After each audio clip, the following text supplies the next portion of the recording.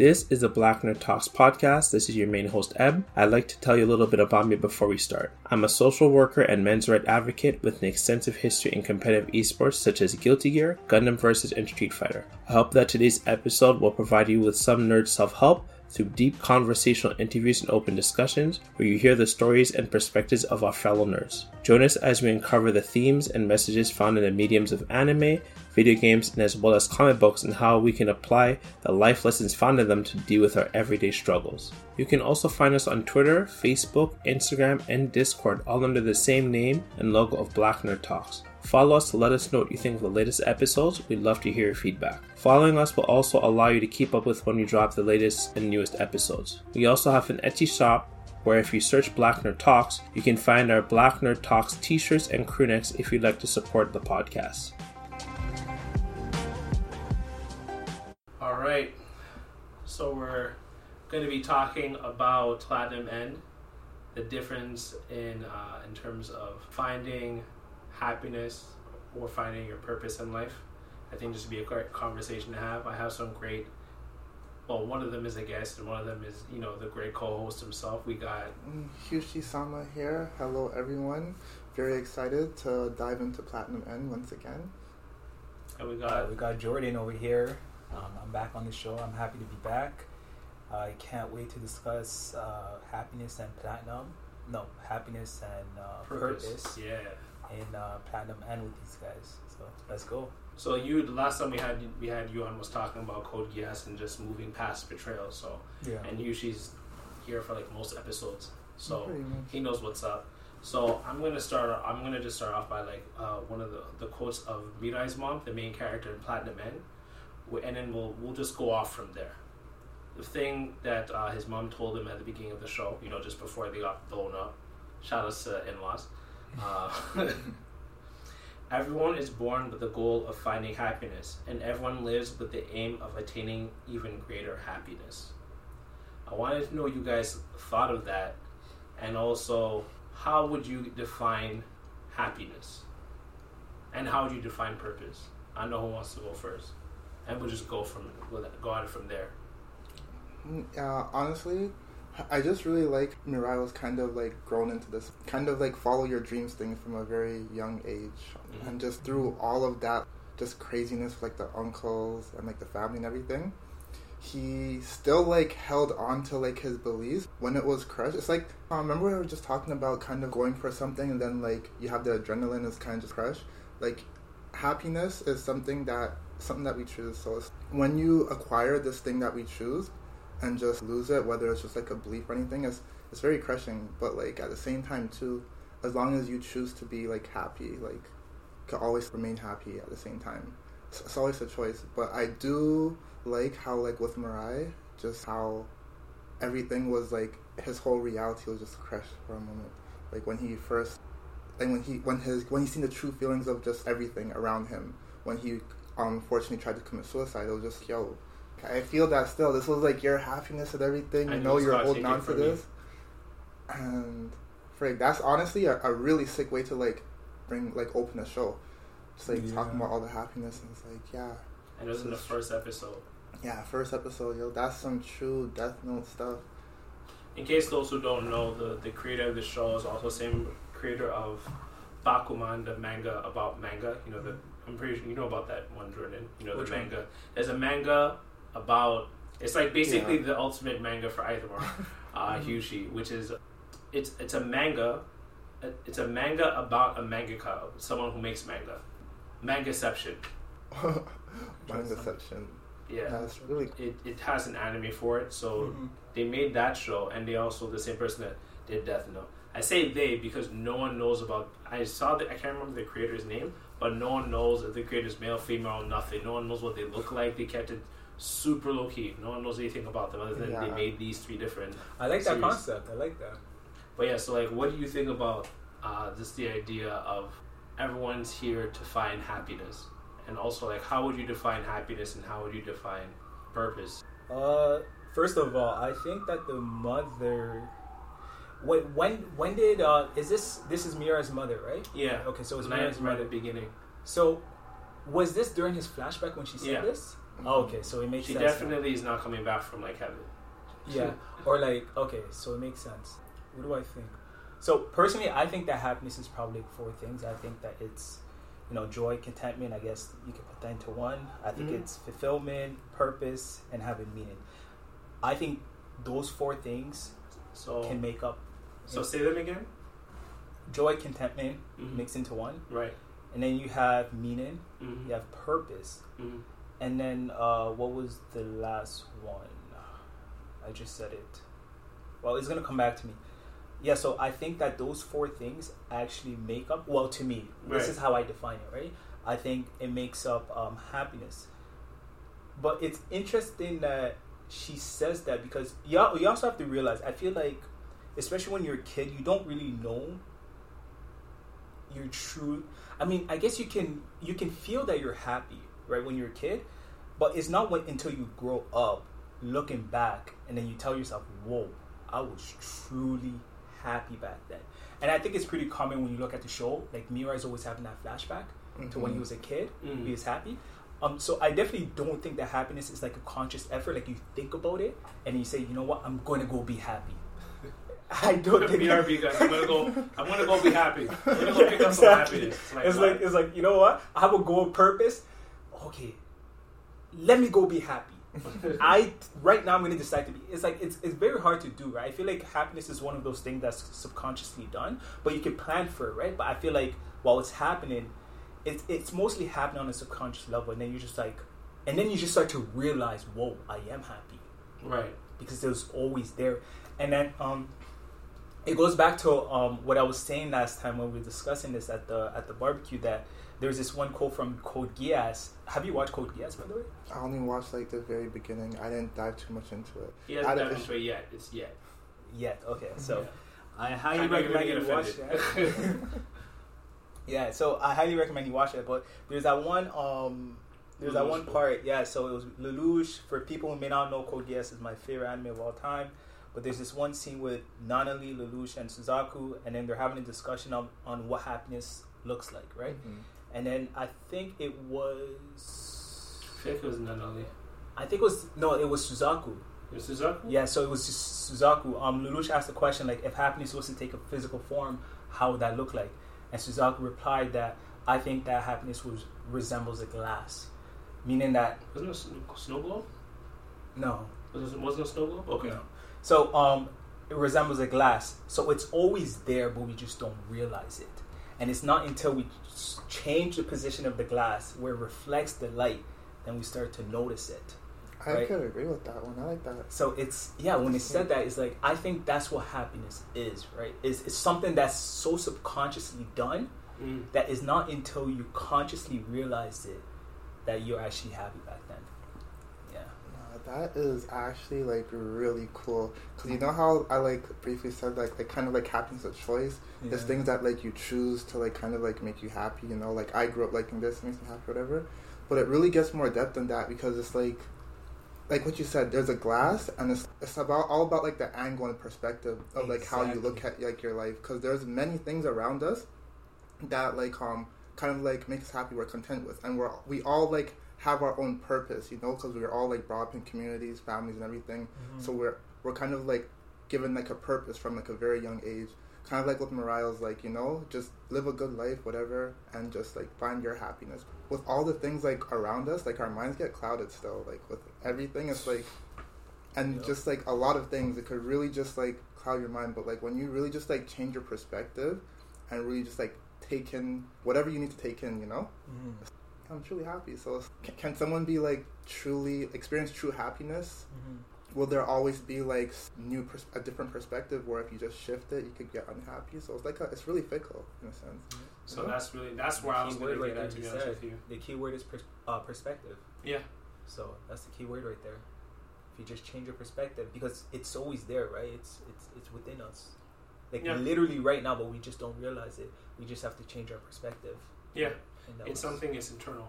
But at the same time, what I was gonna actually say is it's fleeting. Nothing lasts forever. Because like if you're going through hardship, like, you're probably not gonna be happy. Like if you're going through objective hardship, like you lost a family member, you got fired from your job, you're probably not gonna be happy. You can have gratitude, but you're not gonna be happy. Like happiness is a very fleeting thing. That's how I see it.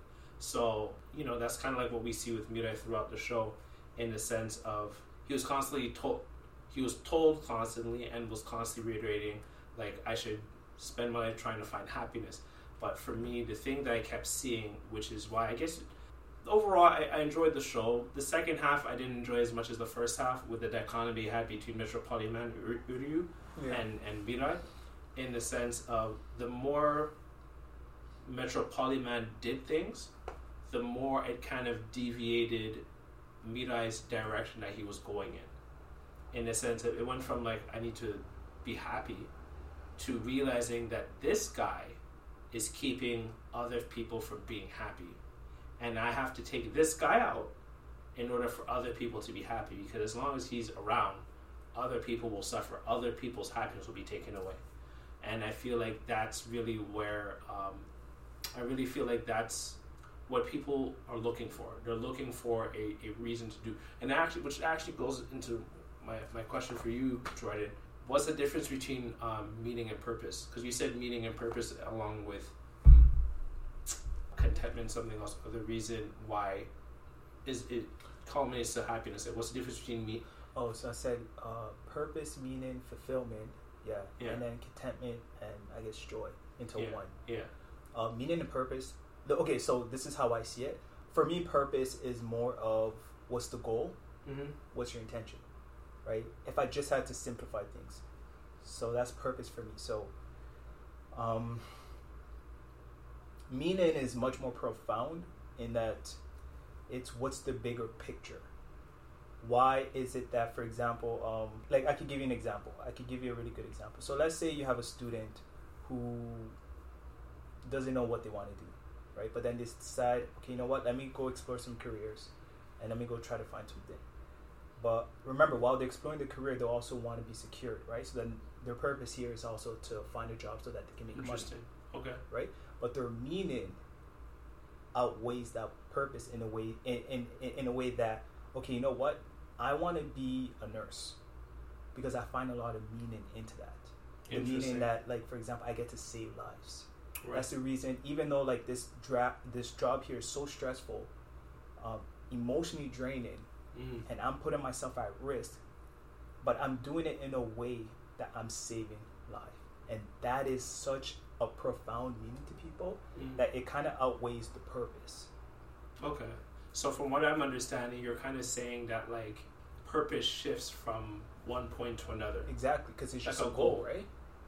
Like the purpose, like you would hear a lot of people say, well, the purpose of a job is to get paid.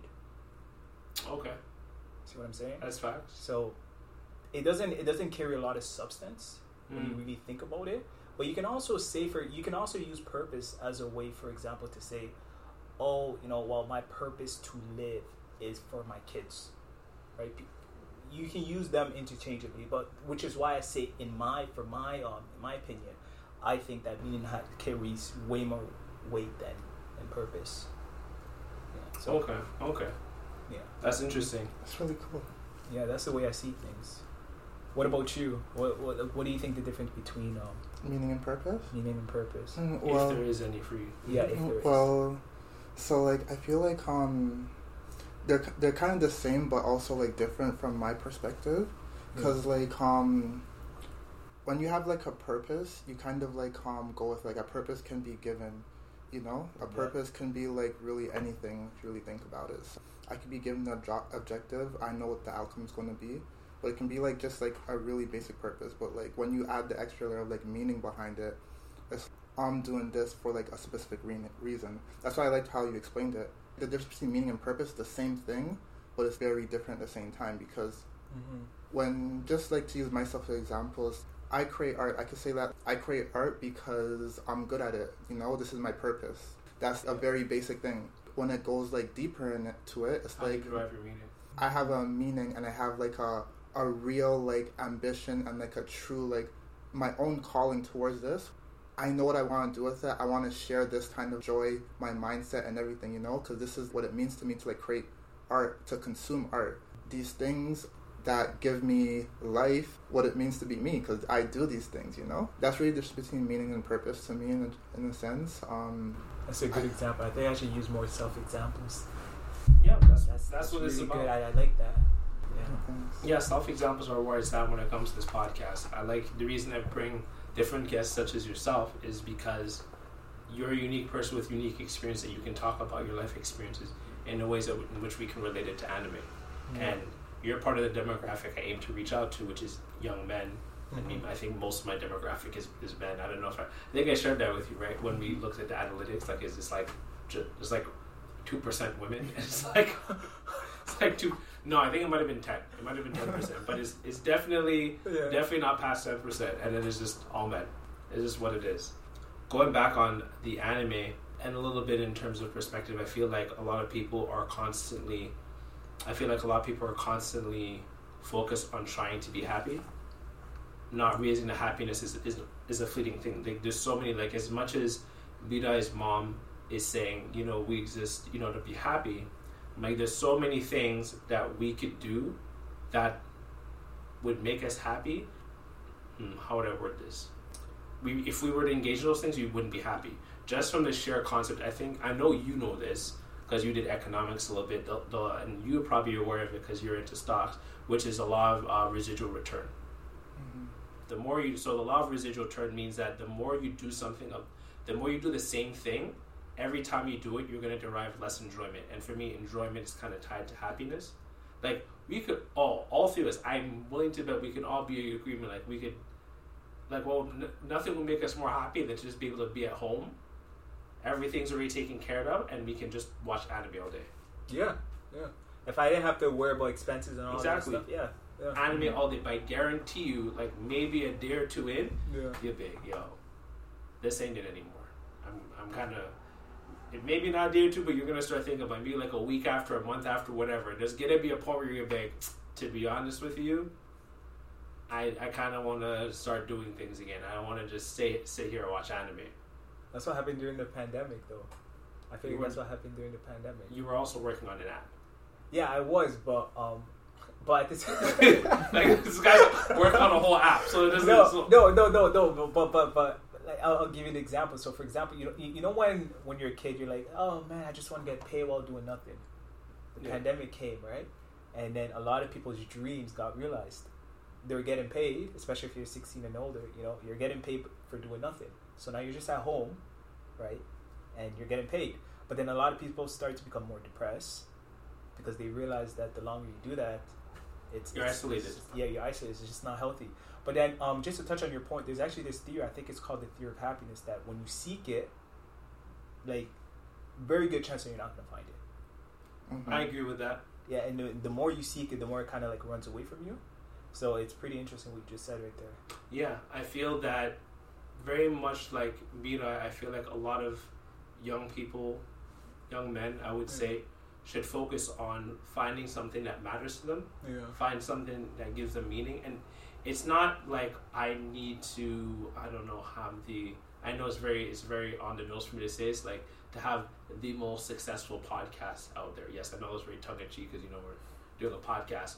Or I need to have a very successful manga and comic series, or to create my own social media. Like, it doesn't need to even be those. Like, I'll go somewhere with this in the sense of, so for me, one of my forms of purpose and meaning is to take care of my wife.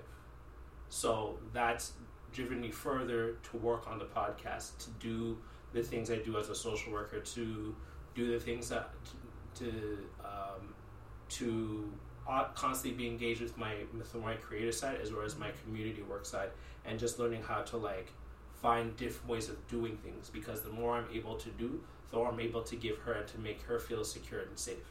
That's and deep. I say that in a sense of tying that to like it all really came from originally like wanting to, how would I word it, to create my monument. So like, fun fact to go a little bit about me, the movie was trash, to preface this, but Batman v Superman, when Superman died in the movie, spoiler alert in case you didn't see a movie that came out like right, you didn't see a movie that came out like 6 years ago, Yeah, 6 years ago. Haha.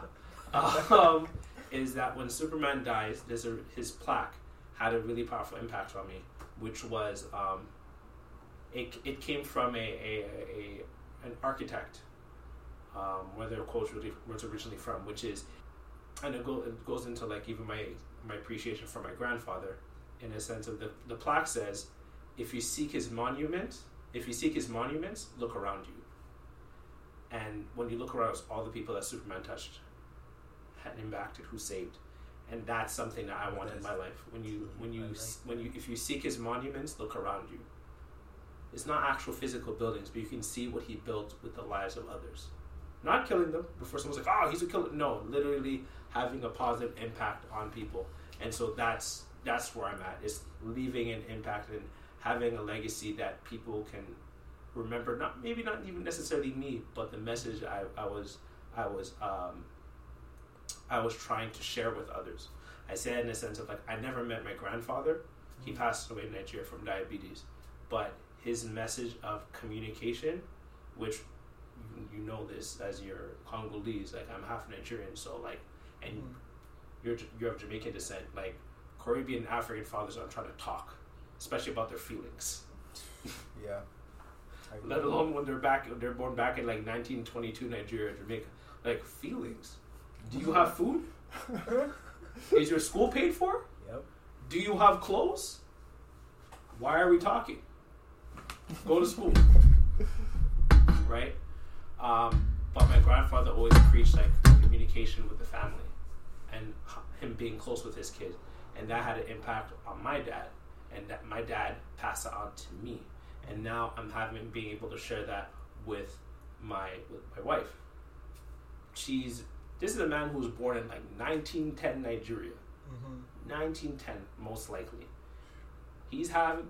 His message is having an impact on a young woman in 2022, a century later, from a different country. There's no way he would have met her or her family, but he's having an impact on her, and that impact that's having on her through me is having an impact on her family. So his message, this man from my family, who I've never met, is having an impact on someone that he's never met. I think that's insane, right? So that's more part of his monument. Or part of his monument. This conversation is part of his monument.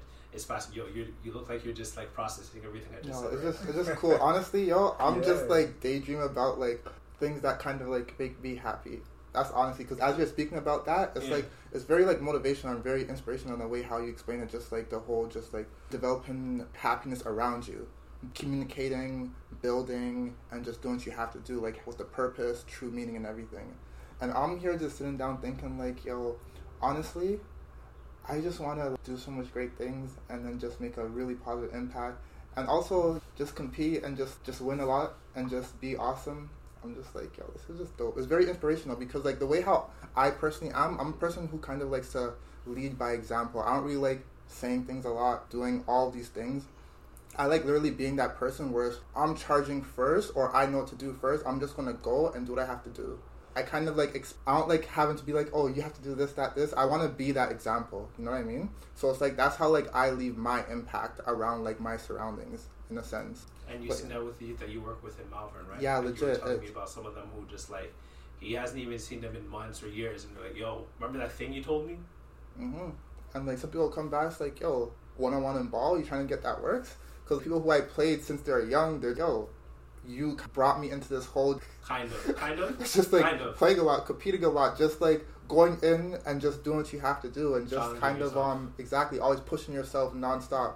Even when they see me like down, I'm always like back up. I'm not the kind of person, at least to me, I'm not the kind of person where if I'm on a battlefield, quote unquote, I won't give up, if that makes sense. Try to like stress the whole fact, just keep on following what you want to do. Keep on like pursuing, keep on going forward. If something knocks you down, get right back up. Yeah, I seen ripple off onto like some of my youth, and it's really cool. I'll see some of the kids challenge me non-stop, and they'll lose and lose and lose.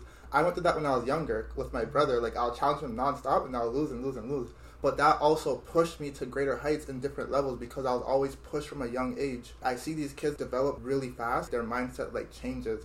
Sometimes they get too cocky, but it's good to see them get that sense of like motivation, and just even when they lose, they're still kind of that, oh yeah, I'm still going in, I'm still cocky, you know, I will win next time, I'll be back, don't worry. I just want to talk on this. I just want to add a little bit on this point. I feel like what you just said right there will pass a lot of people. I think that there's so much joy and thrill in competition that a lot of people do not realize. Like for me personally, I think that competition is one of the most beautiful thing you can have, because it's sort of also like a compliment. Imagine this. Imagine you create something and then somehow, let's say a giant company sees this and they're trying to copy like one of your feature, right? Like that is one of the greatest honor you can have, because now here you are with barely any resources, little influences, but then you have this giant with thousands of people backing them with unlimited funding copying you. I feel like that's one of like the most craziest things. Imitation is a form of flattery. It's, exactly. So I mean, man, like he's right. When I created that app called Lomami, the camera app, the first day it launched, right? I remember it passed Text Me, like the free app where you can, you know, like you can text for broke guys, you know. So it, so you know, it passed that. When I saw that, I was like, no way. Imagine going from using that app when you're really young because you don't have enough money to passing them. Yeah. But then after that, of course, they passed me back because they have much more momentum than I do, right? But just having that taste of competition was just like so rewarding, because it's like, I worked so hard for this. You put in the work, and you know. And then it wasn't until I saw it and I started to process what was happening, I was like, damn, I'm pretty happy right now. This feels good. And then so the point you made was pretty interesting, because I was reminded of that. So I'm going to just expose Yushi a little bit. So this guy's saying how he kind of has impact on youth. If you go to any of his areas in Malvern, the youth are literally like Bati and bench with him. Like they're literally like right behind him wherever he goes. This guy's like, oh, you're kind of. I'm just like, no, they're literally like following him wherever he goes. He walks into the office, they're standing at the office because they can't enter the office. So they'll stand right at the office or just wait for him to come back. Then he'll come back out. They'll follow him into the gym, and then they'll follow him into like outside. They'll literally follow him wherever he goes. They'll even follow him to Smash Bros tournaments. They follow him literally wherever he goes. I don't remember their names. I just know them as like, oh, it's the ones that are always right behind Ithamar. Who, if I simply like, do you know what Ithamar is? Yeah. I don't know, bro. I don't know who he is. Stop pressing me. The other thing I kind of want to bring up is that I feel like it's also important, because I want to talk about this in terms of it's a heavy aspect of this conversation that needs to be talked about, because Platinum Men starts off with suicide, in the sense of you're remembering that, right? The two students, in the sense of, so fun fact, Japan doesn't have the highest suicide rate. It's actually South Korea. There's actually documentaries on it. In fact, South Korea is like significantly higher than other countries. Japan is 12 per, like 12, I think it's suicide. I think it's 12 suicides per 100,000 people. 12. South Korea, 24. No, 20. Nearly double. It's interesting. I wouldn't have known that. I know it's not talked about. Yeah, but it comes from the students, which is, I just wanted to read it. It was, where is it? I'll end myself if I get rejected. I can't go to a different college. My life is over, because it's such a high expectation, and I kind of also want to temper the importance of finding something that's important with you. It's the reason why I brought in my wife, in the sense of, it's also important not to externalize what gives you meaning and purpose. In the sense of, mom, or I'm half of you, I'm half of you. Especially on the African side. It's on the Caribbean side, but it's especially on the African side. If you do not become a medical doctor, for those that don't, they probably weren't ready for the Nigerian accent. If you don't become a medical doctor, not a doctor, medical doctor, you are a disgrace to the family.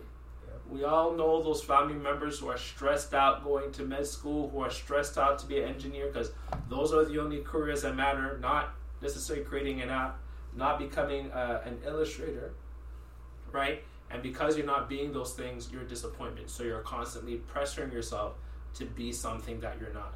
And so once that thing doesn't work out for you because you've convinced yourself that your life is older, your life is over, right? I need to be making 100K. Maybe you don't. Maybe you just be happy being a teacher. I think maybe you just be happy with all your students getting like an average of a C++, because not everyone can get an A+. It's not realistic. But at least, the average is a C+ to B- every year for you. Maybe that's the most important thing for you. Maybe the most important thing for you is to just have a healthy, happy family. But as long as there's something that you're working towards that you've determined that matters for you, that's the most important thing. Like, no one told me that I need to make, once again, my wife my most important person. In fact, when we look at Mira, like I said, it started off with the idea that I need to find my happiness, I need to focus on that. But eventually it changed into, It changed into I need to protect the happiness of others, right? Because what was the quote? I just wanted to read that. Yeah. Someone like Metropoliman, this is Mira saying this, someone like Metropoliman who threatens the happiness of others isn't fit to become God. He determined that himself, and that's when he was more willing to use the white arrow for certain situations. And not even just willing to actually fire off the red arrow, and then willing to just even bring out the white arrow, right? Because that's something that he wasn't willing to do, because I didn't want to harm anybody. But he came to realize that some people are hurtful, and it's not like someone told him to do it. Like, it's like what Kaido told him or Saki told him. He determined that himself. And then from there, it became Saki, both him and I know you want to talk about this. The thing that the most important thing in person that mattered to Mirai was Saki, the girl. You remember his girlfriend, wife, and then for Saki, it was the same thing with Mirai. But it happened over time. It wasn't forced, it wasn't demand, and it wasn't them depending on each other's happiness, but them deriving happiness from one another. It's two different things. But it happens over time. And it should be you that determines it versus like having someone else tell you what's your most important thing, because you'll never be happy. You'll never, or as Gordon put it, you will never be fulfilled. Yeah, I agree. That's cool. I was also thinking of in Bakuman, because I read like the first couple like chapters. They spoke about how this is the same from the same creator as Death Note and Platinum Men, right? Yeah, same creator. There was a artist. So the main character, he basically wanted to become a mangaka, like he wanted to become an illustrator because I think it was like his uncle used to create comics, but he used to create like gag comics apparently and stuff. But his gag comics will get like random bursts of sales, but then they'll be off the face of the earth. So he said that like when he was young, he used to just always see his uncle just in his room, just kind of kicking it, just drawing all the time. He never really left his room. But when he did leave his room and everything, and when he did go inside the room, there was manga, amazing, bare comics, the shelves. And then like one random day, he just like passed away. So like the rumor was he committed suicide because he wasn't a successful manga creator. And I think that like that's what he was told to believe the whole time, that he just committed suicide because of the sales. But I remember as the story progressed, because I read a bit into it, I stopped. It was, he didn't really like commit suicide. He created his manga and continued creating. Eventually, like, he just passed away. I don't know the truth. I don't know the meaning why he passed away. Right. But they tried kind of changing the narrative at a certain point where it was, that wasn't the reason. Like, he enjoyed his manga and like he did what he could. For some reason, he just like passed away. But it was like a rumor because he wasn't making that much money. But yeah, it's just cool because I think about that too. Because as like an artist, I'm always trying to create the comic. There was a point in my life, the only sort of fulfillment I got was my comic or just my ambitions, what I'm doing. If that was taken away from me, like, how would I feel? Thing is, I always created and created and created and created. Like, I never really stopped. But also too, like, I had to come to a realization where I have to take charge and actually really do this because I'm trying to become a comic book creator, mangaka. Still gotta make money, still gotta make end means, you still gotta do what you gotta do, still gotta hustle. Man still gotta eat. Man still gotta eat at the end of the day. It's hard out here. If art ever disappeared, would I be unhappy? Yes, I would be unhappy. At the same time too, art can never disappear from me. Because it's my choice to put time into this. We have a love-hate relationship. I learned not to force it, like as you said. When I don't want to create sometimes, I just don't create. But there's never a time I don't want to create. If I sit down and I'm watching anime and I see like something cool, inspiration, I need to draw. You know, that's a piece. The man's got an itch. Yeah, I get that itch. That's just like with me. Like I get like impulse to do things that I want to do. Just like basketball, gaming, competition, specific competitive things. Could be anything, yo. Like we could play a game of tic-tac-toe. We could go at it for hours, but like probably not that serious though, because tic-tac-toe. Like at some point, someone's gonna be like, all right, that switch up. Yeah. Unless it was I win, then you win, I win. It's like, all right, who wins 2 times in a row? Then we're done. And something like that. But like, that's out of 3. Yep. So gotta end somewhere. I like the whole idea of, you know, forced happiness, the diminishing return, and just kind of like going with the flow. It's a really cool thing because it's like, don't really like force things. If something's not meant to be, it won't come. It's meant to be, like it'll gradually work its way in, and it will. Everything has a purpose. Everything has a meaning to why we're doing. It's interesting. I just like how, like, with Mariah and Saki, what's her name? Saki, yeah. Yeah, I kind of like Mariah never really like forced anything, and Saki was in her own world. They were both developing as their own characters, but they recognized each other. Paralleled with each other. Uh-huh. Yeah, I agree. But they recognized each other, and like it was never like something where it was like, oh, you know, like, because you don't like me, I don't really like you, or something like that. It was more like, oh, you're a cool person, but we're both developing, and you figure things out. They still stayed connected throughout the whole way. It was never really forced, and they went through experiences with each other. They got to fight with each other, and I think that's a huge thing too. Because when did that happen again? When did that happen? When did they get into a fight again? Not a fight. I said they got to fight alongside it. What I meant. Oh, to fight say. alongside. I said fight with each other, as in like fight Yeah, alongside. yeah. They get to like actually fight alongside with each other and get to grow with each other over time. Build a relationship. Mm-hmm. And it was all through I'll basic adversity too. It was okay. We're going through things, and we work through all of these things, and they kind of solidify their bond. And that's something that happened with family too. Like we all grow with our family, we all solidify like a strong bond with each other. And then they say like as humans we're social beings, so these things also give us energy and give us happiness. Growing family and all of it, like at the core of it. At the end of the day, Family brings happiness. Shouldn't really force it. Just like you can't even like force family. Family will just always be there to begin with. It's always there. But everything else, like you shouldn't force it. If something's meant to be, it's going to be. Were you about to say? Yeah, I'm going to ask him a question. Do you think that Saki always loved Mirai? No, I don't think so. When do you think it was realized then? I think it was realized, to be honest. What are you asking? When did she realize that she loved Mirai? Yeah. Okay. I have my and for what reason? For what reason? Yeah. Okay, so that is huge, you know, in the show. Honestly, I feel like in the beginning when Saki was kind of unhappy in the beginning because she always felt that like she needed to do everything, kind of like fake her happiness most of the time to like to just adapt, make everyone happy, make sure everyone's good, but she forced it so hard to the point she became unhappy. So I feel like when it came with Mirai, they were always around each other, always friends. It wasn't something where it was, okay, I have to force this. It kind of happened gradually, in a sense. I feel like that's just like a huge thing where they kind of developed this relationship and bond gradually as things were happening. But both of them were going through their own things. At the end of the day, they're both going through their own things, and it really developed over time. I think it really started to happen, like she really started to realize it when I'll say like after Metropoliman. I feel like it was Metropoliman. I feel like it was after those moments. We went through all of this. We experienced what it means to lose because they lost their comrade on the field. They developed stronger, really good theory on that one too. Yeah, they developed stronger bonds facing through like all the things they went through from like childhood. Yeah, adversity, as I said earlier. It's like they went through all of these things, and they developed that strong bond. In the beginning, it was just Mirai. Oh yeah, you know, I've known you for a long time. Wasn't Mirai always still under the influence of the Red Arrow? No, it stopped by episode 3. It was over. Right. Okay. I think even by the end of episode 2, and then that's when she realized like, yo, this guy actually likes me.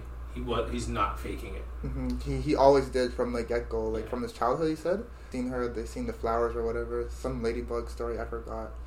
And happiness. It was always, oh my gosh, let's be happy together. That was just, oh my gosh, let's be happy together. But yeah. So I do think that after they did go through some, adversity, that Saki probably developed some sort of affection towards him. But I do think in the beginning that most of the things that Saki was doing, that she thought that was for Mirai, was I truly believe it was out of guilt, because if we analyze exactly Saki's behavior, she tends to do things to make other people happy because she wants to atone for what happened in the past. Because she's not allowed to be happy. Exactly, because she's not allowed to be happy. So the question is, and this is kind of hard for me to realize, but I'm trying to realize, when was that moment that Saki truly loved him? Like, you know how you can just see, so you can just see in their eyes, there's that aha moment. So it was when Mirai did some gangster shit, which was like when he pretended to drop her. That was when everything snapped. Oh, I remember. Okay, now I remember. Yeah, that was when everything snapped, because the thing is, she felt, and it was their conversation afterwards, because like she was just like, because one of her friends was just like, oh, why can't you? So people were like, how did this guy remember everything in the show? I rewatched the first half like literally last night, so everything's fresh in my mind. Her friend was like, yo, that weirdo, there's Sakura weirdo still watching you, fam. Like, what are you gonna do about that? She's like, yo, Mirai, that's my dogs. He's my dogs. He's also my bodyguard. She said, oh yeah, I thought you guys were dating. She's like, nah, fam. Mans can't date. Yeah. And then we later find out she didn't want to date him because she felt like she doesn't deserve happiness because she didn't stand up for him and was actually played along in peer pressure into bullying him. Mm-hmm. So it was only when Mira was just like, oh yeah, you want me to kill you? You really feel like you should die? Say less. And then he dropped her. And then that's when she reached out and grabbed him and she's like, I want to live. Yeah. And then after that, they went on to like a rooftop, and it was such the creator, and that's why I want to do an episode on like mangaka and like just a conversation like how they illustrate. It was so well done. He's like sitting there and he looks so peaceful, and he has his angel wings kind of like in the background, and she's like, aren't you mad at me? Like, aren't you upset about everything that happened? He's like, I'm not mad at you, and it's not a problem. It's okay. And it made him. You could see just a benevolence from him as a character, and that's when things just really shift. Like she realized A, she never understood him, and B, he always saw her for who she truly is. That's why he was like, oh, you really, because he knew that she wanted to live, but he can't convince her of that. She has to realize that on her own. So he let go, making her realize herself, and now she's like, yo, I really want to live. And he's like, and fam, I've known this the whole time. You're the only person that thought you didn't want to live. And then that's when they started flying. They later went flying together, and that's when like it really registered. And then the next day, she was just a lot more lighthearted because she's like, I'm allowed to be happy. The person that I quote unquote needed to forgive me already forgave me way before I even realized. Okay, now let me just touch on that point. I don't think she was in love back then. I don't think she loved him back then. Okay, so you're talking about specifically. Okay, now word it like this. Because remember, she started to fall for him at that point. Okay, that makes sense now. Yeah, because it happens over time throughout the whole series. Because she realizes what type of person he is, and how much he cares for others, and how much what he's willing to do for others, and that's what really had an impact on her to really, like, I guess you could say, follow alongside him in terms of his journey. But when she started to fall for him was really at that moment when he did that gangster shit. Was just like, all right, bye, and she reached out. Okay, yeah, that makes sense now. Also, like Mirai, like one thing I want to add to is like Mirai never changed who he was from the get-go. Like through everything that he went through, it was like, I'm Mirai, I'm gonna find my happiness, I'm gonna do it my way. And like he grew so much. Like when he was finally like, alright, I'm gonna bring out the white arrow and just like do what I gotta do. Like we've seen his purpose for everything. We've seen his meaning to kill is like, okay, you're not gonna take away happiness from these people.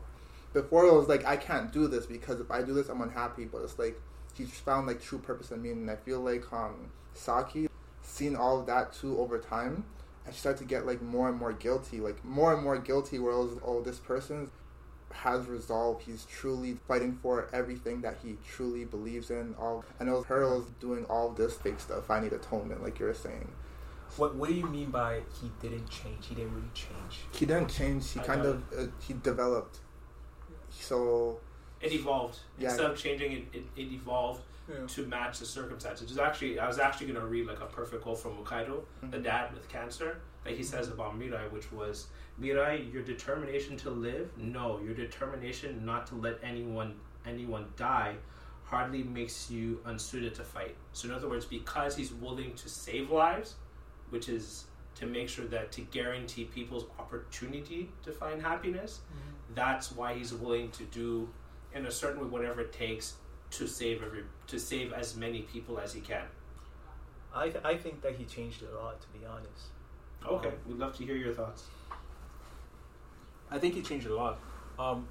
So first of all, I think that many of the viewers can agree with me on this. Oh, okay. When they say, this guy's confident. He's like, I'm gonna take the whole audience. When I say he was unbearable in the beginning. He was truly unbearable. Super wishy-washy. Super wishy-washy. He lacked confidence. He wasn't determined. He wasn't decisive. So it was very hard to watch that. And of course, it was hard because if you're going to talk about suicide or depression, it's going to be a heavy topic, right? So that makes sense. But it wasn't until he actually realized his purpose and found meaning in that purpose. And what would you say his purpose was? Make Saki happy. Okay. It's simple as that. Okay. So I think that when he realized that, he started to truly change. But of course, it was like a gradual step towards that. Okay. Like he realized the more I surround myself with Saki, the more I want to be a better person, the more I want to do more for other people. Because I guess to him, Saki's happiness just means the whole world. Even if it means 7 billion lives, sure, whatever. But that's the price of Saki's smile for him. Right? So he was willing to sort of like carry that heavy burden, put that on his shoulder and say, you know what? I'm going to change who I am because I want to be with this person right here. So, and I think that men tend to do that a lot, especially if they find that one person. I don't know if you did that for your wife, like if you just became a better person, or if she made you a better person. But it's sort of like a common theme. So I think I think he changed because of that, because of Saki, right? The minute Saki was around him, he started to change, and you can kind of see it. You see it very clearly that he's just changing slowly. So that's pretty. I wouldn't say change. I would say he grew. Yeah, I agree with what you're saying, but I use the word evolve or whatever. Yeah, evolve, grow. Like I would say, because for me, change implies that it could have even been contrary. It could have even been like his perspective could have been contrary to what he was, but it always maintained the concept of happiness, of maintaining the collective happiness. Yes, there was definitely a focus on Saki, especially as the series went on, but he was always like, no, he didn't like he was heartbroken when Hajime, the good-looking ugly guy, died. Yeah. It still affected him. The same way as like maybe worse for Saki, but it still very much affected him. He very much guilt-tripped himself for Hajime dying from the injection from saving them. Yeah, but that was sick. Yeah, he was gangster. I love how they always find ways in anime of including katana and swordplay. Like this show's about like angels. You still got a samurai. It's like how are you guys always doing this? You can be in the 21st century and they have a katana still. Right? Like and it's more somehow it's always more effective than like machine guns and artillery tanks. Anyways, for me, I always had a direction I was going in. Yeah. But I would say it's tough. I've always had a direction I was going in terms of where I want to go. Like I said, the monuments, it's had an impact on me since 2016. I've had a direction even before them, but monuments really was just like this is where I want to be. And I would say with her, it's made me. Oh man, it's tough. I never had to think about that. You kind of did say it earlier. I did. I'm trying to figure out how I want to word it. Okay. It always minded me where I was doing, but like in terms of what I'm able to do, and what I'm willing to do, she's pushed, and she's not telling me. She's not like, "What happened to you? Become a better social worker." She's not doing that, but she's making me want to do that every day I see her. By just being an amazing woman. That's how I word it. Let's continue. I know, Jordan, you want to say some stuff about Metro Polymath. Yeah. Okay. So I think you mentioned something about taking away someone's happiness. You're not going to let someone take away your happiness. Yeah, exactly. So when I look at Metropolitan, he's a very interesting character. So his purpose, his goal, whatever you want to call it, he's essentially taking away people's happiness, right? That's essentially what he's doing. Selfishly. He's very selfish. But then there's something very interesting. So it's like, how do you define, like for example, it's like, how do I word this? How do you realize when someone's purpose is taking someone else's happiness, right? Like, for example, I can be an entrepreneur. Within my nature, I need to compete and make profit, right? Even if I have to put someone else out of business. You see what I'm trying to say? It's like, one could say, if I could jump in on that, one could say it's also on that company for not evolving to the times to be able to compete with you still. One could say that. Yeah. That's one layer I would say. Sorry for jumping, but that's one layer I would say. Usually looks like you have something to say too. So you having to smirk. Right? And then the other thing is, I think there's a difference between intentionally taking away someone's happiness versus inconsequentially. I'll give an example on my end. Yeah. So one end that's intentional, which we're going to talk about on another session, which is Shield Hero, and just I'm an Naofumi. I've been falsely accused. So she intentionally, because you know the whole story. He was involved with it, by the way. Like, not like in it, like I was the one who was falsely accused, but he was one of the people, like, you got interviewed for it, right? So what was I going to say? She was caught as saying, I finally got him. No way. Yeah. So that was on record. So that's an example where even just like kind of what we want to talk about, which, you know, we're going to talk just a little bit on. Amber Heard, she was happy. She was smiling. There's video footage of her smirking when she was finally able to falsely accuse Johnny Depp of physically and sexually abusing her. That's someone intentionally trying to take away your happiness, your own freedom to be happy, versus inconsequentially, my own inconsequential one was, when I started working at the community center, you remember, I wasn't with the city for that long, but I got promoted quickly. But because I got promoted quickly, it means I took that opportunity from other people who were there longer to be promoted to supervisor. So I'm taking away pay from them. So it means I'm taking away opportunity from them. But I'm not trying to hurt you. But it happens because I'm trying to do more things for myself. That's just the nature, just kind of like we were talking about in terms of competition. Like when you beat someone in Smash. But what if you do it without realizing? Yeah, the that's what I mean by unconsequential. No. But listen, what if you do it without realizing in a way that's actually hurting the person? Like, for example, you don't realize what you're doing, but it's bad. Like, for example, what you said, right? I mean, that's just it happens, right? It's not necessarily bad. It's not necessarily bad because, I mean, you got offered that, right? And you just decided to. I went out for it. It wasn't necessarily offered. I went to go and take it. I found it. I found out by myself. I didn't tell anybody else because I want it for me, and I took it for myself. Okay, but let's take Metropolitan situation now. So he basically Metropolitan man. Metropolitan man. I thought it was Metropolitan. Like, okay, I know because you do too much poli-sci. Yeah. Okay, so let's take his case for example. So he's out here, right? Basically with his ideology, essentially wanting to kill people for his purpose. Whether we can argue on this, whether he thinks this is wrong or right. In his mind, he thinks that's the right thing to do, right? Subconsciously. And actually, you can also argue consciously, right? Because he's saying it. He's saying it. He said, "This is what I want to do, and this is how I'm going to do it." Right. So, how do you define that? Like, exactly where do you put that in your definition of what you just described? Like, intentionally. Because he's also knowing that he's killing. He also is aware that he's killing people. He's also aware that. Usually, I know you want to say something. Now, okay. So there's also I agree exactly what he's saying. I know what you're trying to mean too. When it comes to Metropolitan Man, I'm just getting mixed up because you're Metropolitan. I'm so the way I do it is I just take Metro and police. I was just gonna say that. So Metropolitan. I feel like there was a huge sense of some crazy pride in there. His true meaning to everything was really warped because he wanted to eliminate all the quote unquote scums of the world, the bottom tier people, because he was bottom tier.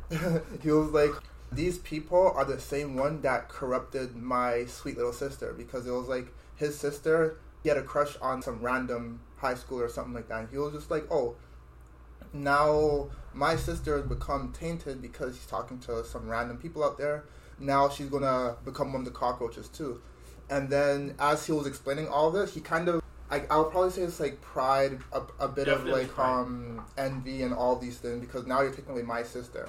I feel like the sins really come into play with this, where it's like he let like certain things like take over, and it was like, He let his sister fall. Pride. Mm-hmm. And he literally let his, what's the saying? Pride before the pride is the first one to. Damn, I forgot the quote. Pride is the first one to go. Mm-hmm.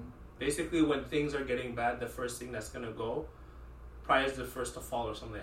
I'll search it up just now. There's that. But yeah, something like pride that. Before the growth. There's a lot of things. I don't even know, but it just came to mind anyways. He allowed these things to warp everything in his mind. So, There we go. I accidentally. Pride goeth before destruction. Pride comes before the fall. Mm-hmm. So like pride will be the first thing that'll cause you to fall. You see, I have my answer for my own question, but I just want to hear you guys' take on this. Yeah. So, when is it for a purpose to be justified while it's taking someone else's happiness? Well, one could really look at the show in terms of Mirai, and he said, what was it? I forgot the quote, but basically he's just saying, oh, there it is. Someone like Metro Polyman who threatens the happiness of others isn't fit to become God.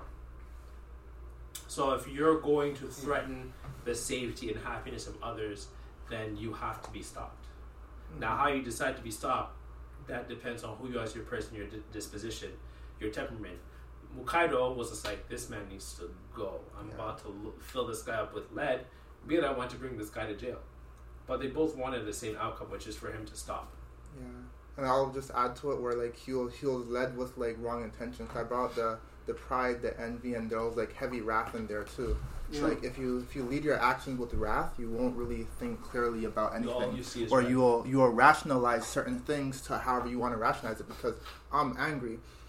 You cockroaches took my sister. This is all your fault. That's literally what he was saying. It's like all of your guys' fault. You cockroaches, this, that. And he acted on it. Like his purpose, his meaning, and everything all came from like a very bad source. And I feel like that's what really kind of like defines like villains in a sense, because it's normally villains where we'll be like, okay, he's following your ambitions, but this kind of has to stop. Like what he's doing now is affecting everyone.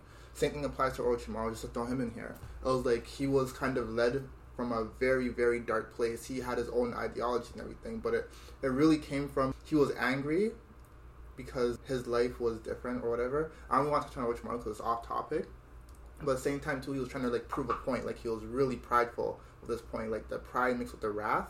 It was, I'm going to do all this. I'm going to make a point, and that point's going to take away everything from you guys, and you guys are going to understand this all pointless, and the true meaning is immortality. This is a whole mess of everything. And it took him a very long time to grow, but like, you know, like certain villains kind of have warped kind of ideology or anything, and it really comes from like the sins and everything. Like I'm pretty sure everyone has come in a situation where it's, okay, I'm being tempted from this nature in me, whether it's something where it's greed. We all love money, first of all. Greed, lust, we're all guys, first of all, you know what I mean? Wrath, we've all been angry before, I'm pretty sure. And like sometimes like we act on these things without even thinking. Sometimes we rationalize things even when it shouldn't be rationalized. You know? So like when these things start to crystallize and solidify in like your mind, where it happened in Metro Polyman, it was like, you know what? I'm really going to blame everyone but myself for the passing of my sister.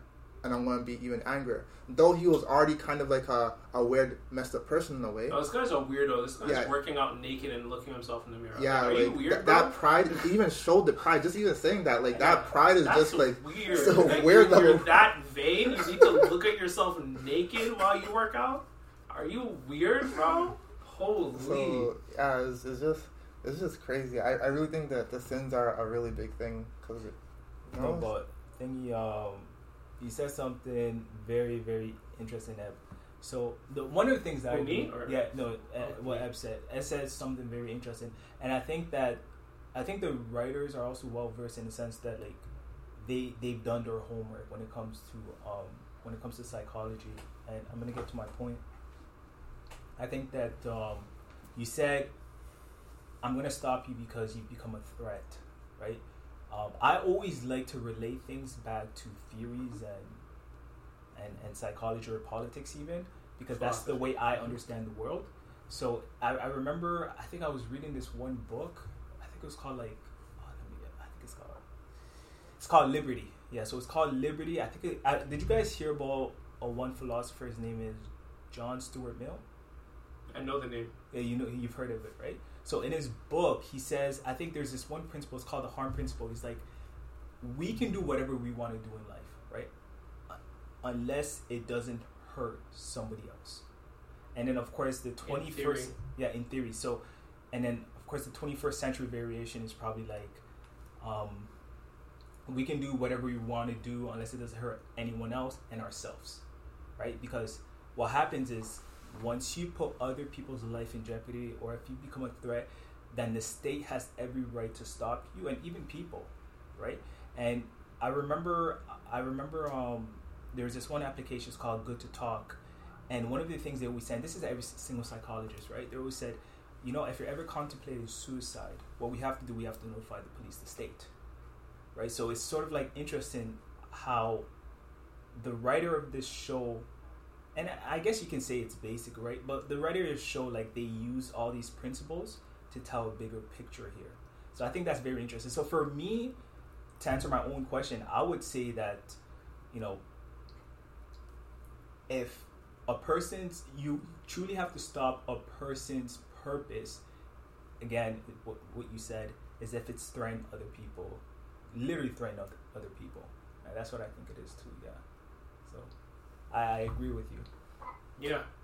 And then on the other spectrum, and I could see, as I'm saying this out loud, I could see why they ended the first half of the show with Mukaido and Metropoliman dying, in a sense of Mukaido, his thing, which I can very much relate to because I'm in the process of creating my own biological family, is he wanted to protect his family no matter what, and made it so that everything he did was to secure their safety, and by so being, as cliche and as tongue-in-cheek as it is, secure their happiness.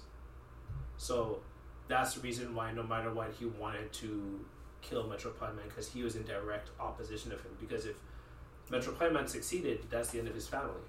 And if Mukaido wants to protect his family, this is the father with cancer, he has to stop Metropoliman. He's the single greatest threat to his family's safety and happiness, which is why it brought him happiness. I've always realized, why is it this is probably a stupid question, but I've always realized this, is that it's like, depending on the situation, like, for example, what makes it right for a soldier to just kill randomly? I think Joker spoke on that in the sense of, like, war is the only time where, like, you're celebrated for killing people. So one time you're allowed to do that. Yeah, so it's... And that's because we're a government, a bunch of people who we don't even really see except on electronic screens are telling us, yeah, those people over there need to die. Yeah, they give us all purpose because we are all kind of, we have that kind of hive mentality. We work, we're social beings. And it's like, if you're feeding us certain kind of information, this propaganda will kind of, it'll solidify in our heads. We're killing the villains, we're killing the devils, we're killing these people, like. And I find it interesting just how, depending on the situation, just how things can just be so messed up. Like, when you really realize it. Like, for example, well, you know what? You can't just walk down the street. Even if you were to see someone, like in Canada, I'm speaking of Canada, you can't, if you see someone probably like stabbing somebody else, you can't, and let's say you have a knife yourself, you can't just go up to that person and stab them, even though you're doing it for the sake of protecting somebody else. You can't do that. It's against the law, right? But now let's switch the setting, right? Now you're on a battlefield.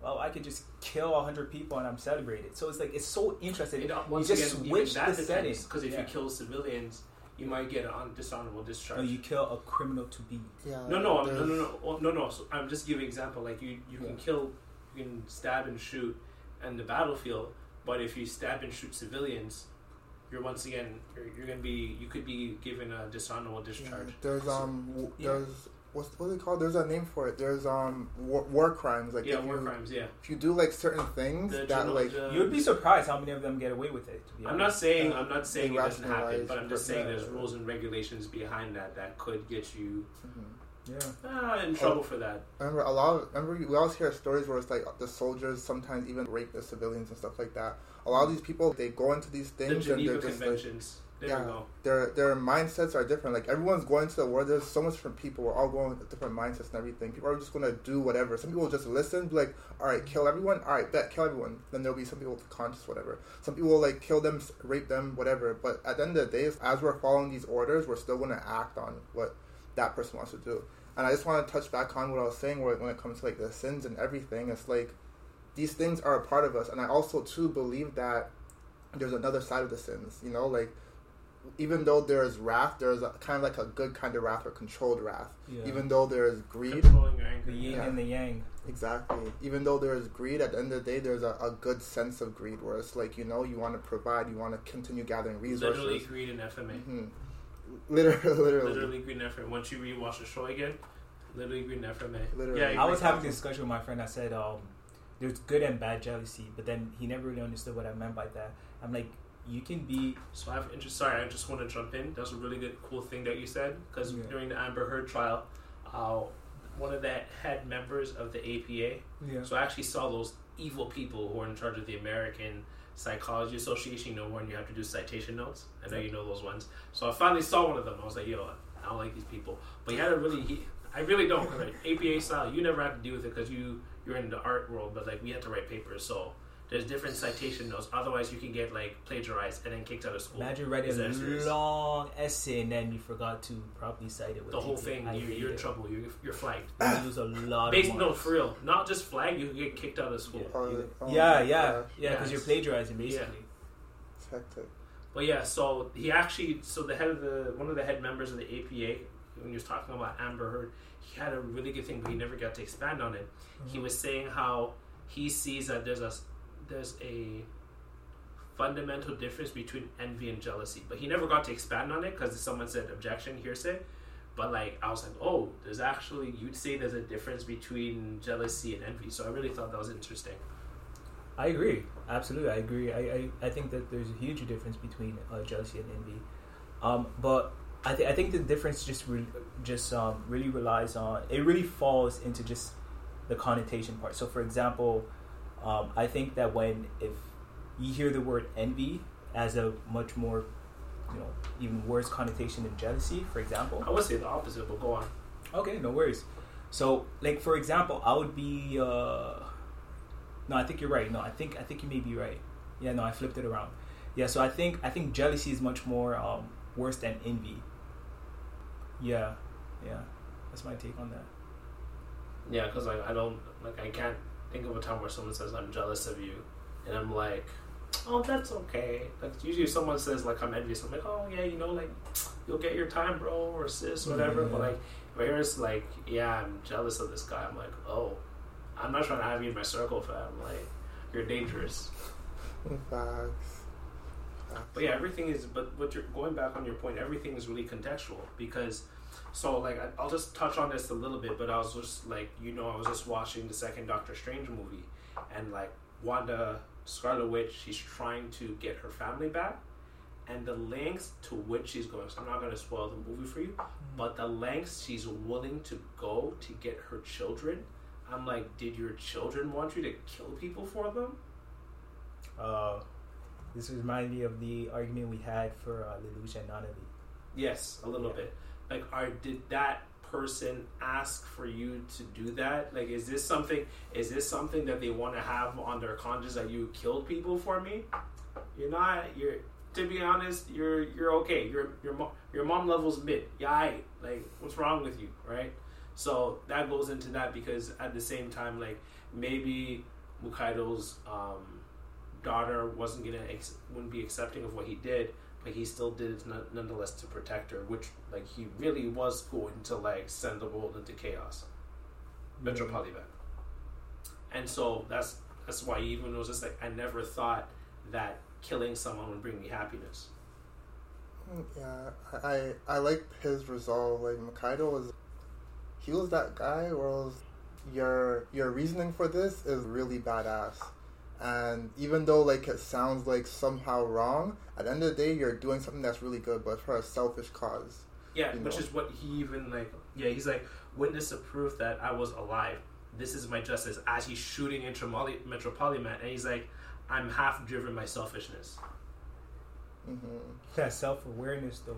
Yeah, a lot of self-awareness. I feel like when do you ever hear someone saying that? There you go. Like the viewers have to realize that exactly from the character, not the character themselves. So that's crazy. That's interesting. And then the last person I just want to kind of touch on a little bit as we wrap this up is Hajime, the ugly pretty guy, in the sense of he hated the world because he never felt like he belonged, but he always worked towards that. That was his purpose. That was his reasoning, to find ways in which he belonged. He could have easily just shot people with red arrows and made them love it, but he was like, that's not good enough for me. I want to feel like I belong. And he constantly worked himself towards that. It kind of got, anime convoluted towards the end for his life, but he didn't just shoot red arrows. He actually got plastic surgery. Even when he was waiting for his face to heal, he was working out like every day. Like you and I were talking about that. He dyed his hair. He started washing his hair, started bathing. And then when he realized that like he had another challenge, which is just learning to talk to women, he was like, I need to learn from Metro Polyman. He was constantly building himself up to the point where he got shot, obviously, with like a Cuban arrow from Saki, and he fell in love with her, and then that's when he realized he wanted to be in the world. Prior to that, he just wanted the world to end because he never felt like, no one ever made him feel like he belonged. But once he had a reason to love someone, that's really what gave him reason to live, which obviously his reason to live is also the reason he died. Because he sacrificed himself to save her. And from that, even when he was melting and became ugly again, he saw someone crying for him. And that's really what made him feel belong. Because he had something that he was constantly working toward, which is like, he's basically just trying to be a better person. And that could be the main thing you're focused on. Maybe every day you're constantly trying to build yourself up. It doesn't just have to be, I need to be a doctor, I need to be a lawyer, I need to have a 6-figure business, I need to have 10 bitches on rotation. Like, it doesn't have to be those external things. And oftentimes those things are what other people tell you to do. I can tell you personally from someone who's had like a variety of women. Hopefully my wife's not listening to this episode as I said that just now. She'll be like, what do you mean a variety of women? Is that you're getting yourself old right now. Crazy. I'm about to be in the doghouse in the next couple weeks. People will think, why is this guy not posting anymore? It's like, hey. I'll be honest with you. The minute someone's shot with an arrow, and then I don't really take them seriously anymore, especially if it's especially as the person that shot them with the arrow. So, for example, the Hajime case, I'll be completely honest with you.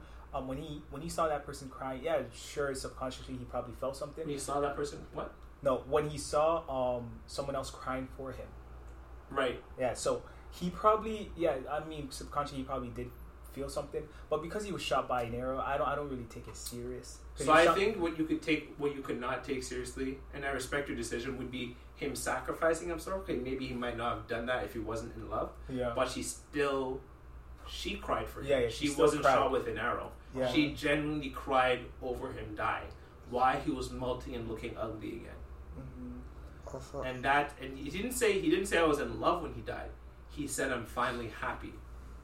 Is it? And to further hammer in my point is that even if it wasn't her, even if he wasn't shot with the red arrow, it's the pure aspect of like if we just like cut out all the super fast stuff around it, all the anime stuff, he was happy because he was loved.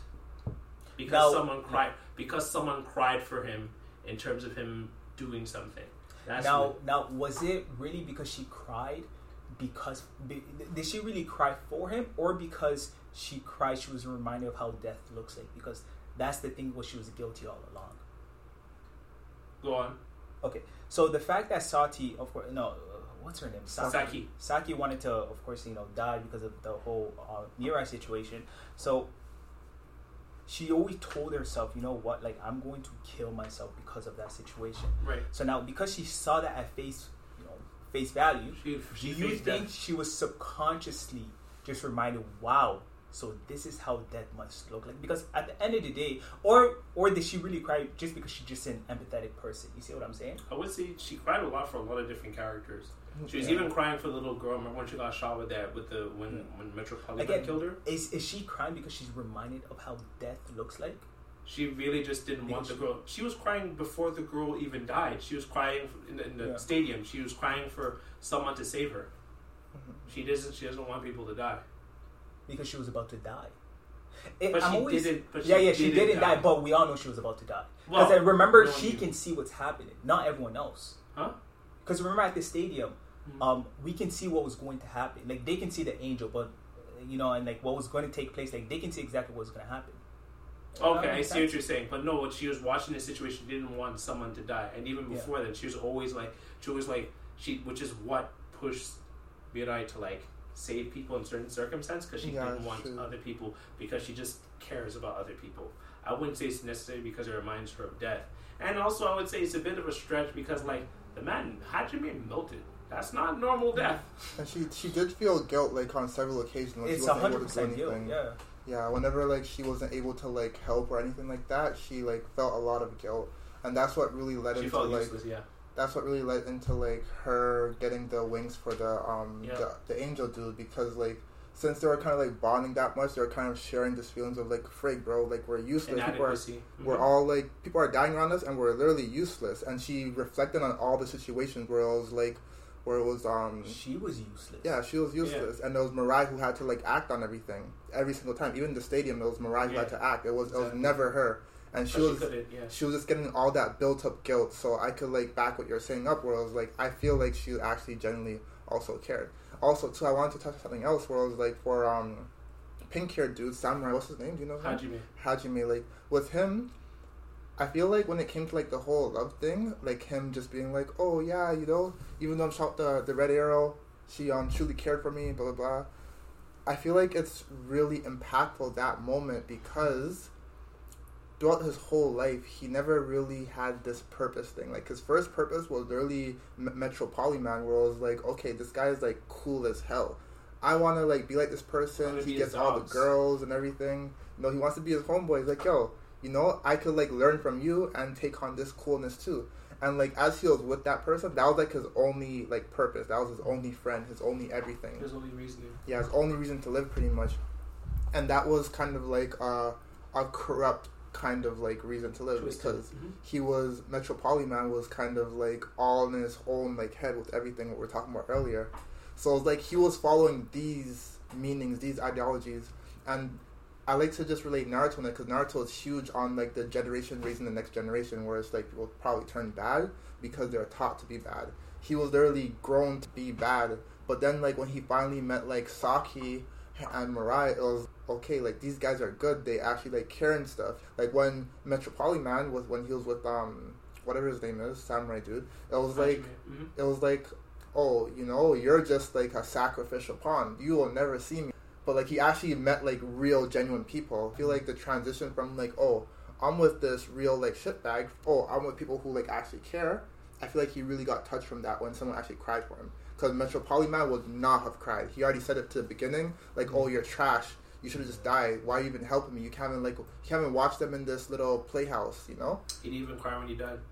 Yeah, so like it's huge still, that whole like purpose thing. So it's a huge thing in this show, like that purpose. Who gives you purpose? And it's interesting because you would think that... No, go on. I'll say my point after. And this is why I say that superficial things cannot really like be your purpose. So, for example, you can't say money's my purpose. Like, trust me. Money comes, money goes. It's not. So, for example, it's like, have you realized that ever since like they acquired the white and red arrow, they didn't necessarily get happy. Like they weren't, even though like they could get all the money in the world, they could kill who they want, they can make anyone fall in love, in love with. They still were not happy, and it wasn't until they found their purpose that they actually became happy. So, yeah. No, go on. I'm gonna say my point after. Yeah. So with Mirai, for example.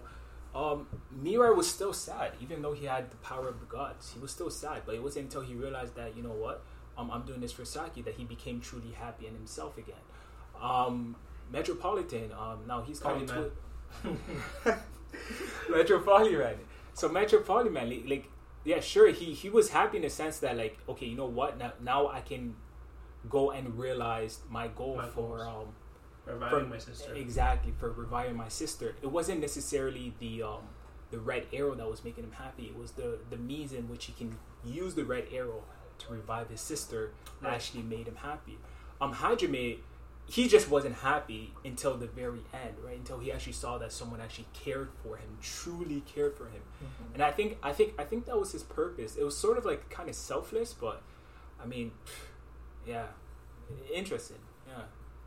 Yeah, so I just kind of wanted to say in the sense of, so there's two really good points that you said. So one of those things, and we're going to just start wrapping it up now in a sense, but I wanted to say that happiness is fleeting. Once again, I really want to reiterate that, you know, as Jordan just said before, like, material things are not going to bring you happiness. Even when the guy was like, Rodriguez was, you know, getting mad bitches and women to make himself feel important, or Metropolitan Man was building his army to become God, or Hajime was getting plastic surgery to make he was in a better place. But it didn't. None of these things necessarily made these characters happy. It's the actions that they took, it's the actions they decided to take for themselves that brought them closer to happiness. In other words, happiness is a byproduct of the actions you take for yourself every day, every single day, all the time, even when no one's watching. Like, I enjoy this podcast stuff, and I'm not doing it because someone told me to. I'm not doing it because, like, Deb asked me to. It's because I want to, and I want to build off of it.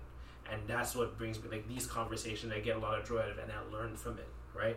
The other point being is that, like, the really interesting thing in terms of all the characters committing suicide is when they hit, and this is coming from someone who's had, so another thing about me that I'm gonna talk about now is I've dealt with depression and suicide at one point in my life when my dad was going in and out of the hospital.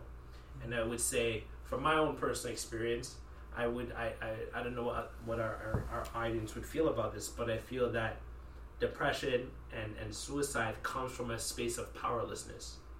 Because for me, it was when I felt like I couldn't do anything about my dad's health, that's when I gave up on life. I would say that's always, and that's what, like, with Mirai, going back on Mirai in the show, he really gave up on life once, like, he realized that there's nothing he can do about his family abusing him. I might as well just end myself. Right? Saki's like, I could never go back to apologize to Bia because he seemingly already killed himself. I might as well just end my life. Hajime, I'm a hideous, ugly monster. No one's ever gonna love me. There's nothing I can do. I might as well end my life. Metropolitan Man, Yuryu, his real name, Kanede. My sister's gone. There's nothing I can do to bring her back. I might as well end my life. Right? There's always a sense of powerlessness that you experience from not being able to change your life circumstances. But it's a process, and as you work on the things that are within your control, you can build towards what by working on yourself every day. It allows you to slowly build towards an aspect of what we call happiness. It happens with time, over time, every day, what you decide to do for yourself. Mm-hmm. I don't know if you guys have any things that you want to say to that, but I wanted to kind of... I definitely agree with that. I did say, like, happiness was a choice. You said, like, there's perspectives to it, and we all combine, like, all these perspectives together to meet, like, one grand perspective, which I find, like, to be really cool. I definitely agree with what you're saying to an extent where, like, happiness is a fleeting thing.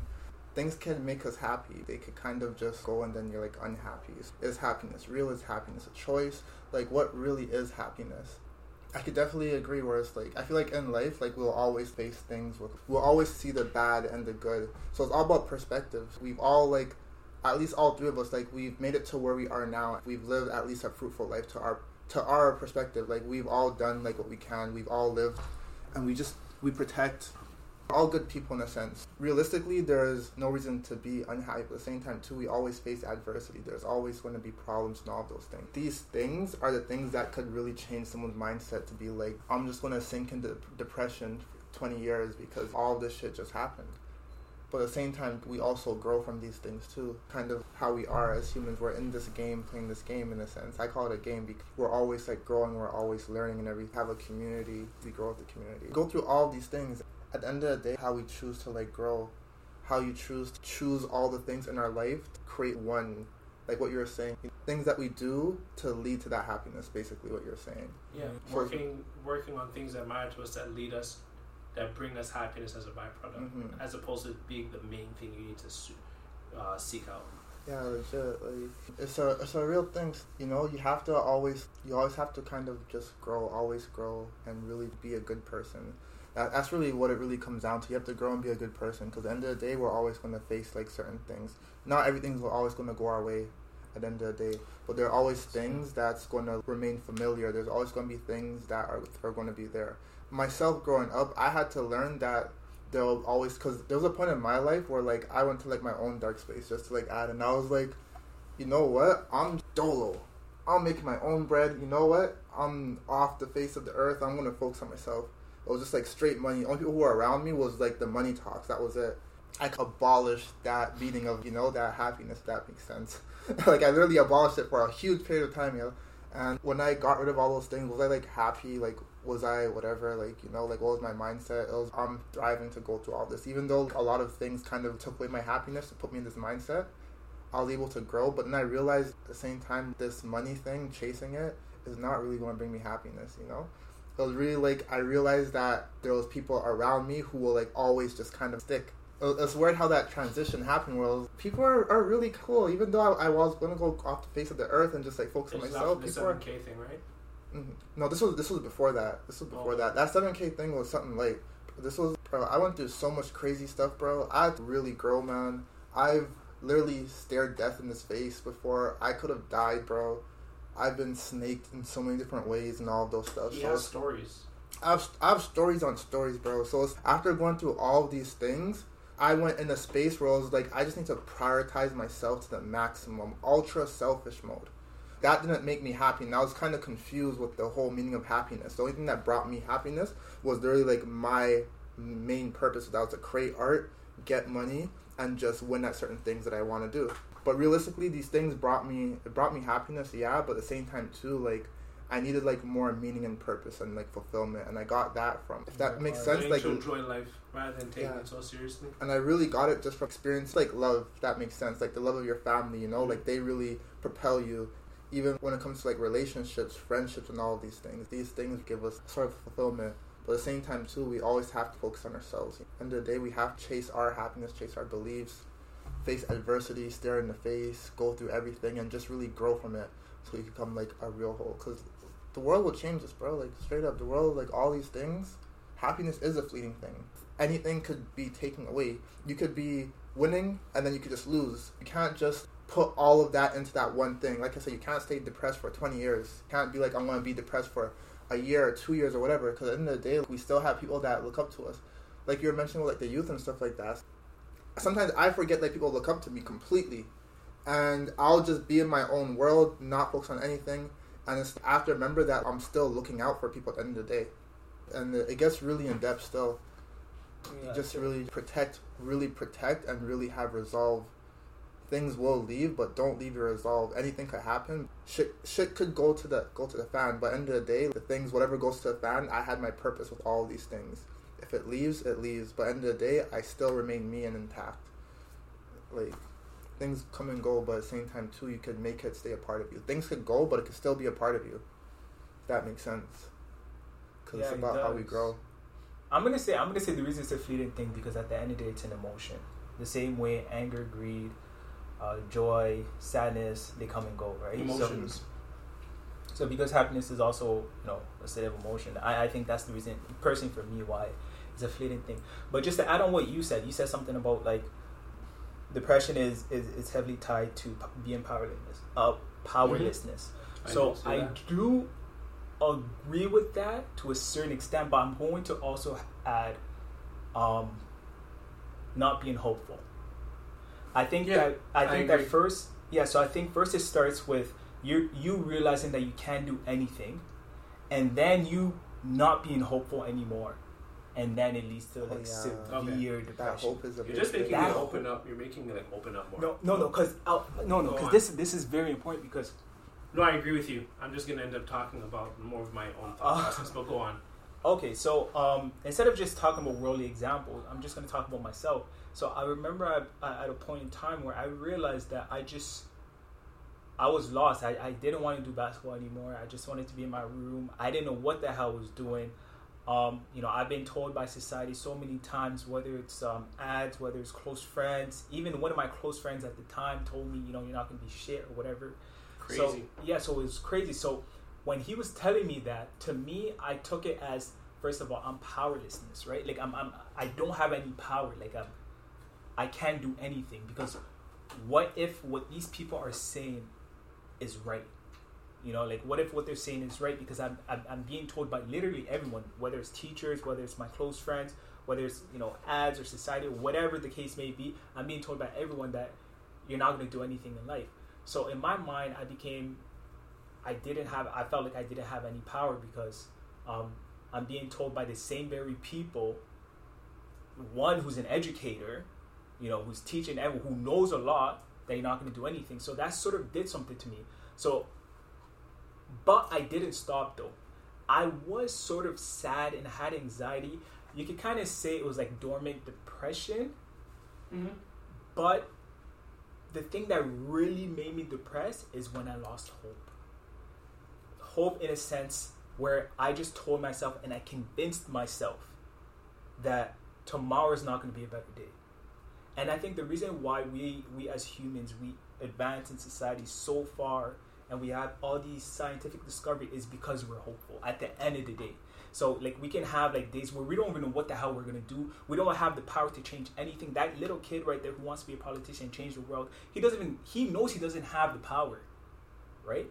But at the end of the day, as long as he's hopeful and he continues to strive, he can really do something with his life, right? Because imagine if we didn't have hope, and now you don't have power, and you don't have hope. Like you're gonna be in a depressive state for God how long, right?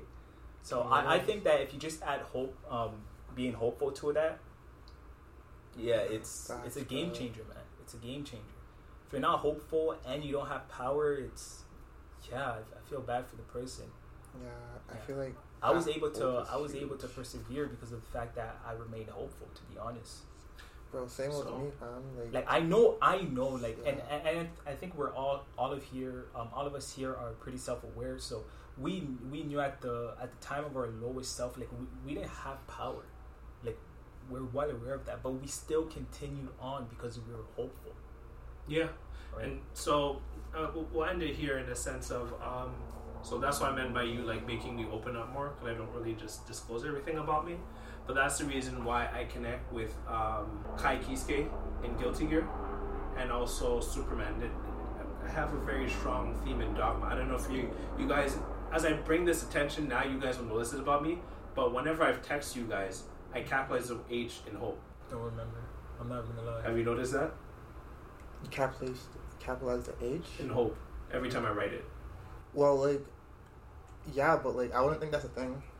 Huh? I wouldn't think that's a thing. There's a reason. Like you There's a reason to do it. I know. I'm not gonna tell you. Oh, by the way, I'm saying hope because like I'm not gonna do that. I think it probably just flew me by, to be honest. Exactly, because I'm not gonna tell people. But like it's like, even when I write emails, I capitalize the letter H in hope, because hope is a very serious word for me, because it goes back into like what you're saying. Yes, despair and not having hope. So Kai. Hope was so strong. Exactly. So Kai in Guilty Gear, he has like a belt buckle and it has the word hope. Yeah. And what's also written on him is a quote from Helen Keller, which is, "Nothing can be done without hope." Yep. Another quote that makes me, it's the reason why I love Superman. So fun fact, the S doesn't stand for super. For his people, the S is a symbol, and the symbol is hope. So Superman, the symbol on his chest is hope. And in the movie Master, so I'll just read this and then we'll end it here. The symbol, so there's Superman's, Superman's like from another planet, so he has like alien mom and alien dad. Yeah. So they have, Jor-El has a quote in the movie Man of Steel back in 2013. By the way, fun fact, like Superman has a lot of Jesus and Christ references. Fun fact, like just to hit you with a little bit of something. Yeah. He's from a dying place, and he was sent by his father to another place on a cradle to grow up somewhere else and come back and save his people.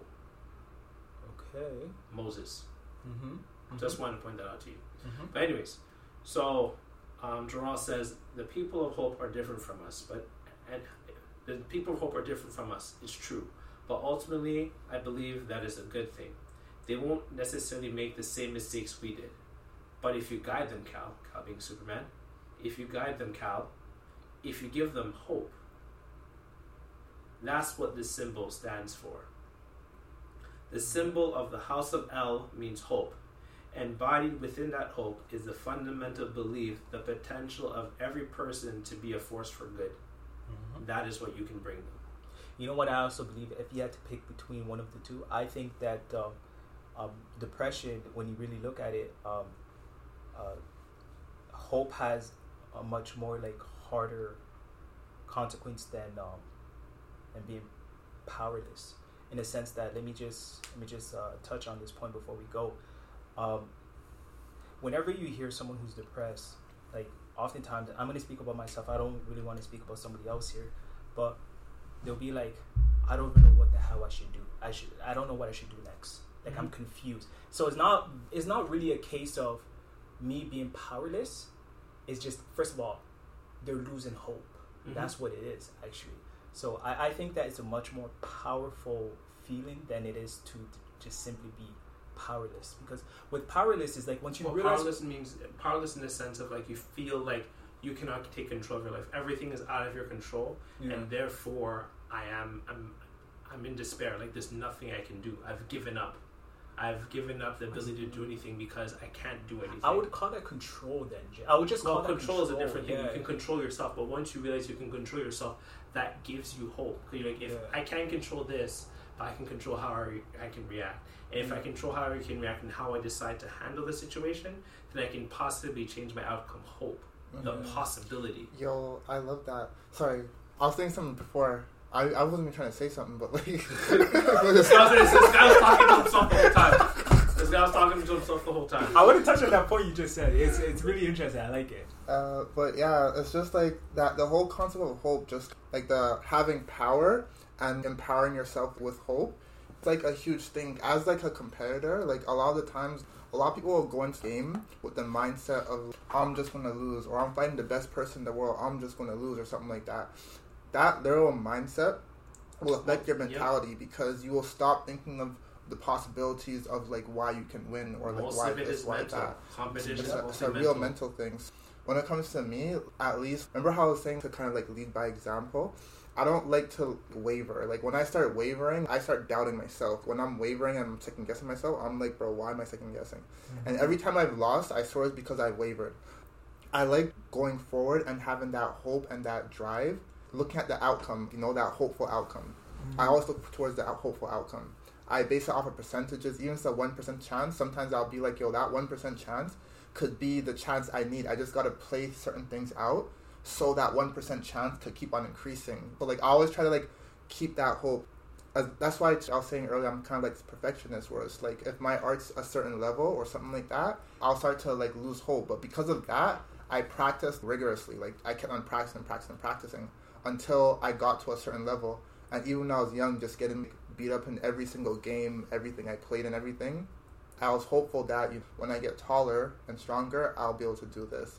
Because I was always beaten on the ground. Now I'm going to get back up and be hopeful, because sometimes I see my brother do these things. They kept on growing and they're hopeful. So it's like seeing him do this gave me hope. We gained strength off of each other. Yeah, that's really what I was thinking about, to be completely honest. Just to touch on your point really quick. So a lot of people don't know this about me, but sometimes I have like OCD with certain behaviors that I do. Like for example, with my breathing, especially at nighttime, is that I consciously think about my breathing. I don't know why, like it just happens, and I just know I don't have power over that, because that's what OCD is, right? Like you don't have power over certain things, but it's like because I don't have power over that, it's like one of those things where I accept it, but it's not even something that you also have to accept. It's just something that it just is, and I guess you just live with it. But for me, it's just the fact that like I get to see another day. just that hope factor right there. I get to see another day. I get to communicate with you guys and just argue with you guys. I get to see my family, and I get to build on my businesses. I'll be honest with you, that's what keeps me alive. Like I get the point of, you know, powerless in the sense that, you know, I can't even control that. You know, I can't even control exactly my action in that sense. In turn, it's making me depressed. But I feel like what's truly is like one of those killer factor is losing hope. Because after that, it's like, once you lose that, it's like, why are you even living now? Because you're definitely going to convince yourself, why should I even see tomorrow when I could just end it today? Bingo. You see, so it's pretty confusing. Also, there's a lot of people out there who know their power. They don't have any power, and they know, like, with certain emotions, they can't control it.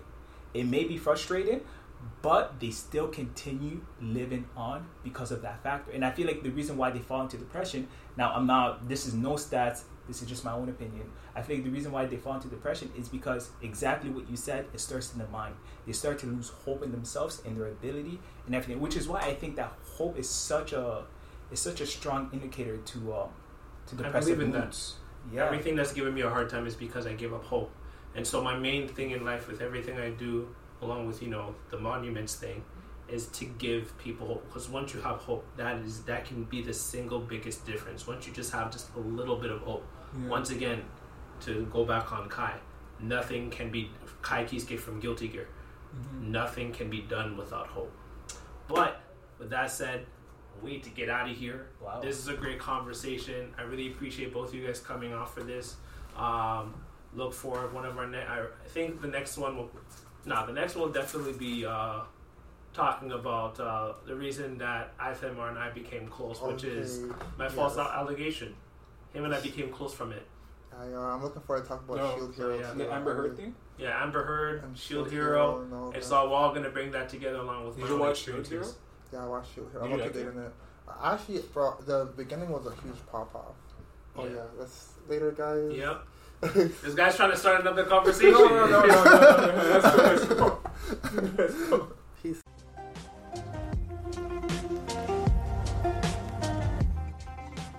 Thanks for listening. If you enjoyed this episode and you'd like to support the podcast, please share it with others, post about it on social media, or leave a rating and a review. To catch the latest news, you can follow me on Instagram and Twitter at Black Nerd Talks. And if you enjoyed our latest episode, consider subscribing to the podcast. Thanks again. We'll see you next time.